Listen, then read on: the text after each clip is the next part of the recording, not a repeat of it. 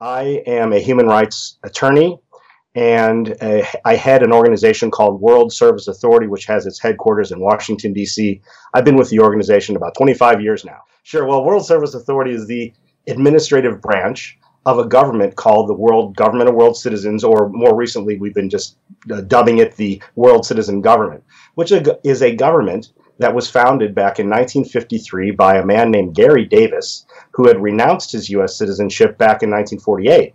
And he tried to travel around the world with no documents, simply as a world citizen, but he found that he kept getting arrested just because he had no documents. So he said, well, to himself, what can I do to change this situation, to protect myself and my rights? And he said, well, citizens in the world who are within nations generally have a government that will protect them. But as a stateless person, he did not. So he said, well, I need to do something that will help me. Why don't I create a government and then documentation that represents me? And that's what he did between 1953 and 54, was create this World Citizen Government and then the World Service Authority. But it wasn't just out of thin air. Back in 1949 and 1950, he had established a registry in Paris that registered almost 1 million people as world citizens who were issued World Citizen Identification Cards. And that actually is a process that World Service Authority continues to today. Excellent. How does this World Citizens utilize the UN's Human Rights Declaration? You might say that the Declaration of Human Rights, which just celebrated its 68th anniversary just a few days ago, is our Constitution. And I know in other shows you've talked about natural law. And you might say that the Universal Declaration of Human Rights is very close to a perfect, well, not completely perfect, but pretty close to perfect elaboration of those universal moral principles that we as one human family should be living by. I mean, I know that you've talked about natural law, meaning more on the lines of you should do no harm, and you should make sure that no harm is done to others, and keep your word. You've also talked about it in a more economic way when you mention property. I wouldn't go towards the property viewpoint when we talk about natural law. I would keep it with those two or three principles of do no harm, make sure no harm is done to others if you can, and keep to your word. We act as a government, you might say, in microcosm, not yet fully in macrocosm. And that's because we can provide some amount of services to the world citizenry out in the world, such as the World Passport or the World ID card, or for refugees, the World Political Asylum card. We even have a legal department that backs up the validity of our documents. But there's millions of people that we cannot get to on a day-to-day basis, just really because of lack of sufficient funding to do all the projects that we have set up but are not fully functioning at this point. Well, we've been registering people, as I said, unofficially, you might say, between 1949 and 1951 or two through the registry, and then starting in 1954 at World Service Authority. On a day-by-day basis, you might say, we're planting the seeds for the fully functioning macrocosmic world governmental system that we would like. And a classic example of us pushing this idea, this world citizenship ideology, you might say, forward, is the idea of creating a world court of human rights. And I'm working with attorneys around the world, with legal advocates and some justices of some courts to create actually a world court of human rights that does not yet exist, beyond the International Court of Justice, which is only for nation states, and the International Criminal Court, which is only to deal with war crimes or genocide. But we do need a human rights court because right now where you're located in Asia, that's about 60% of the world's population, and there's not even a regional human rights system there. So if we can establish, you might say, if you're looking at government as a tripartite system, at least that's what we have here in the United States, with an executive branch, a legislative branch, and a judicial branch. Well, the judicial branch, this World Court of Human Rights, would be you might say, the first big step to a fully functioning global governmental system. Sure. Well, Gary Davis would always say to people, look, whether you like it or not, whether you know it or not, you are already a world citizen. And of course, I look at it from the legal side standpoint of it, and that is most citizenship is based on jus soli or jus sanguinis, meaning the right of the land and the right of the blood. And we would say we're already, like you just said, Peter, we're already world citizens because we are born on planet Earth of human parents. We're all biologically human. And because we really sort of, to be able to survive, we have to interact with one another in a communal framework. That's what makes us the citizens. And because our communal framework now is global, that's what makes us automatically world citizens by birth and in fact. But when you register through World Service Authority, what you're doing is taking that, you might say, symbolic or by birth status and legally, officially, and politically claiming it.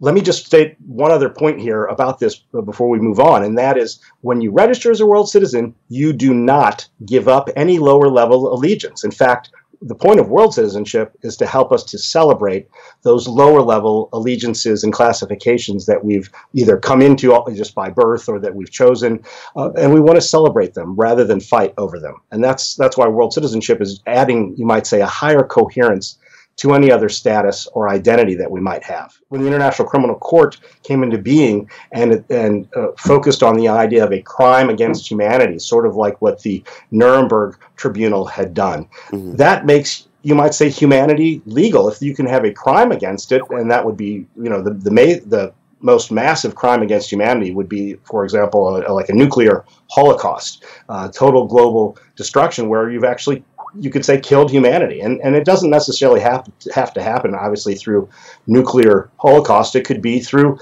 environmental destruction, where we have so much sea levels that are rising so much that all the nation states that we live in are underwater. I mean, that we're coming to sort of that kind of frightening conclusion. And so it's important that we get our act together, I would say, and really start governing our world beyond the way we've tried to do it so far. The World Passport affirms everyone's innate, that is born with, and unalienable, meaning you can't give it up, right to freedom of travel. And that right has also been reaffirmed in the Universal Declaration of Human Rights, in Article 13, in Article 12 of the International Covenant on Civil and Political Rights, which is a binding treaty on the majority of countries in the world because they've almost all signed it. So that it has its basis in this fundamental right, but it's also not only symbolic and based upon rights, but it is a practical tool in that over 185 countries, almost 95% of all the world's countries have placed either a visa, entry, or exit stamp in the World Passport, at least on one occasion, but for the majority of countries on many, many occasions. Of course, it's best recognized in Africa, Asia, Latin America, and the Caribbean, Eastern Europe, and the Middle East. In other regions of the world, usually the countries that are the most wealthy countries, you might say, that's where it's probably the most difficult because those are the countries that have the most restrictions against the right to freedom of travel, even though those same countries have agreed to respect it. Oh, yeah. Well, I mean, I'm in the media, you're in the media. Who isn't in the media anymore? And right. Of course, we know that if something is sensational, that's what's going to get readership. So it's almost a business principle that you have to sort of sell your paper or your radio show, or your podcast, whatever it might be, with something a little bit more interesting than just the good story about how we're helping our fellow human, right? So unfortunately, over the years, I would say that media reporters get a hold of the idea that either because they've spoken to a government official who is not correct about it, who says, oh, that's false, and false meaning intentionally or knowingly untrue or untrue by mistake. It isn't. It's a valid and legal document and wouldn't have this recognition by all these countries if it were a quote-unquote false document. But, what I like to also quote here is what Gary Davis would say, and that is every document, in a sense, is a joke. Every document is really just a human construct. If tomorrow Google decided to buy America, it probably has enough money to do so. It could buy it, and we would no longer be quote unquote Americans. We would be Googleians, and we would have a Google passport. So right. It's just a human construct. So you could say you might say every passport is really false, but I would argue that the World Passport is the most, if you can say it, real passport because it is a document that affirms everyone's human right to freedom of travel and to freedom of identification, no matter who you are, no matter where you are, no matter how much money you have in your pocket. It doesn't matter. It's an affirmation of an innate and inalienable right. Whereas the national passport, on the other hand, is a divisive document. It separates you and me and everyone from each other by saying, well, you can't come in because you weren't born here, or you can't come in because you don't have enough money in your bank account. You know, that's what the national passport is doing. It's not affirming a right. It's actually only affirming, if you can call it even affirming, a civic privilege. That is, it's a privilege that can be granted or denied by a national government. A human right can't be granted or denied. It could be restricted, but a human right cannot be granted or denied because we're born with them. And that's what this world passport is showing to the world, a status that we can have as world citizens that would affirm our universal rights and not just simply uphold local civic privileges. And we've never, ever had any kind of funding from any national government, from any corporation, from any major foundation. It's always been the global public, which I think is a great way to fund, right, because the only people we ever have to accommodate is you. That is everybody, the global public. And that's the way it should be. A world governmental system must be of, by, and for, through the people of the world, whether it's direct democracy, which I think would maybe kind of difficult, although a lot less difficult with technology nowadays, or more on the republic side where, you know, there is still some form of representation of people. Either way, it's a question of coming to some kind of link that would prevent the kind of, like you're saying, control by a few or even one like wealthy donor. We would never want to see that happen. I know I don't. That would be scary. I mean, certainly that does happen even within national governments. In fact, sometimes it's the leaders of those national governments who become so empowered and so wealthy that they can dictate. And that's not the kind of global governmental system that we would want, and I wouldn't even call that a global governmental system. I would call that more of a dictatorship. So certainly the effort is to install constitutional and legal processes that are participatory. That's how I see it.